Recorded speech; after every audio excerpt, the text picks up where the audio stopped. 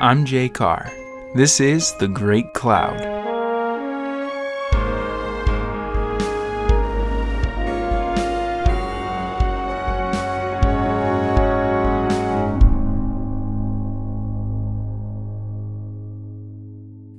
Ezra was ashamed of how he was feeling.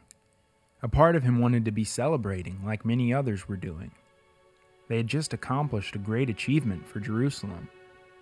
But as great as the rebuilding of the walls was, what Ezra really wanted was the rebuilding of the people. Ezra ached for the spiritual renewal of the people of God.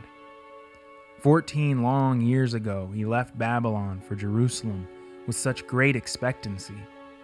He knew that God's hand was on him, and he had such high hopes of revival in the worship and lives of the people in Jerusalem. Now, he thought back on how things were much worse than he expected when he arrived. He prayed and wept over the people's sin, and God had given a large-scale repentance for which Ezra was immensely thankful, but that had just brought the people to where Ezra thought they were in the first place. He had been hoping for more. Not just repentance from egregious sins, but a holy passion for the law of God. He dedicated himself to the teaching of the law of Moses for many years, praying and fasting and weeping, longing for God to radically move the hearts and minds of the people toward himself. Ezra had gained a reputation in Jerusalem as the man of God who has a great love for the law, and this hurt Ezra deeply. He didn't want to stand out for loving God and His Word. He wanted everyone to share his passion. But there seemed to be pervasive complacency, fear, and shame in all Jerusalem. Despite that, Ezra held out hope and ministered faithfully all those years. When Nehemiah showed up several weeks ago, Ezra knew that they were kindred spirits, and they made fast friends. Ezra recognized God's anointing on this man. The building project he led brought back that optimistic anticipation which Ezra had when he first left Babylon. But he still longed for more than just walls. And in his worst moments, subtle fear and doubt crept into his spirit, telling him not to get too excited. He had felt this way before, and nothing like he had hoped had come of it. It was before daybreak, and he was praying to God that these walls would be a great catalyst for spiritual renewal, when he heard someone calling to him. "Ezra, come to the water gate. Bring the book of the law of Moses. The people have gathered, and we want to hear what the Lord has commanded Israel." Ezra didn't move or speak for a minute, as he tried to wrap his mind around what was happening, and happiness swelled inside him. This was a rare experience. He had often sought to gather the people to hear from God's word, but it wasn't very often that they sought him out. He moved quickly, gathering his things. He grabbed the book of the law and headed to the water gate to meet the people gathered there.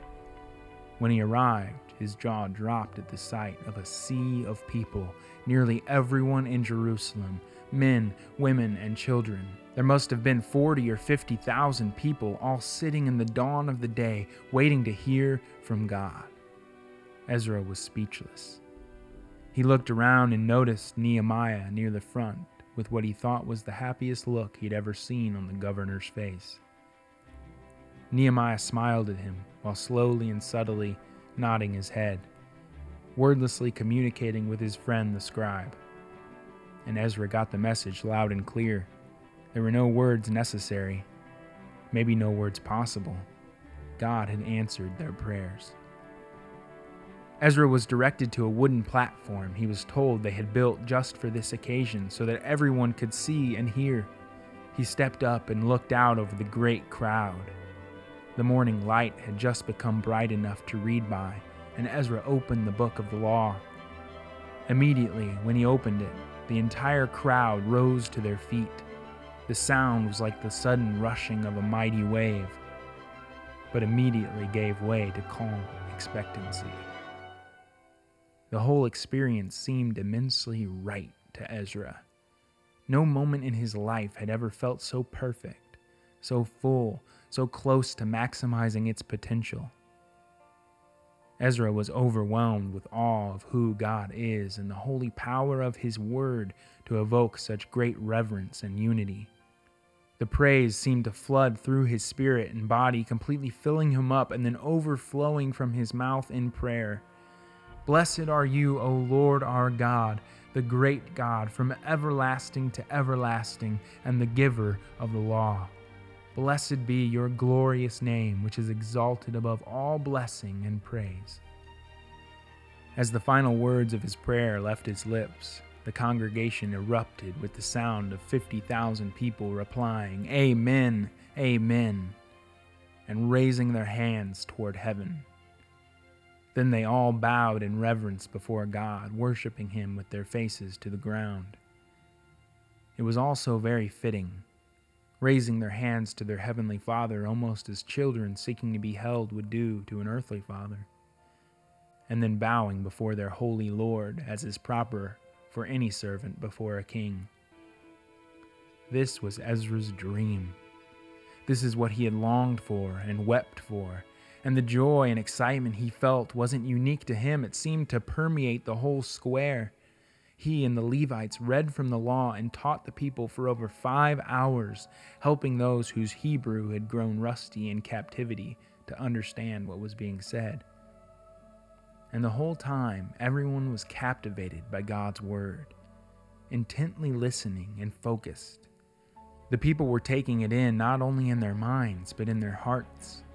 And as they neared midday, Ezra could see a familiar look in their eyes, the look that must have marked his face for many years. The people were mourning over their sin. The law of God had removed the numbing effects of ignorance, and they could feel the pain of their transgressions with renewed sensitivity. But Ezra calmed the people and told them not to mourn, but to rejoice. This was the day for which Ezra had wept and fasted and pled with God to bring about, and it was finally here. This was not the time for weeping. This was a day for celebration. It was not a day for fasting, but for feasting, not for grieving, but for joy. This day was holy.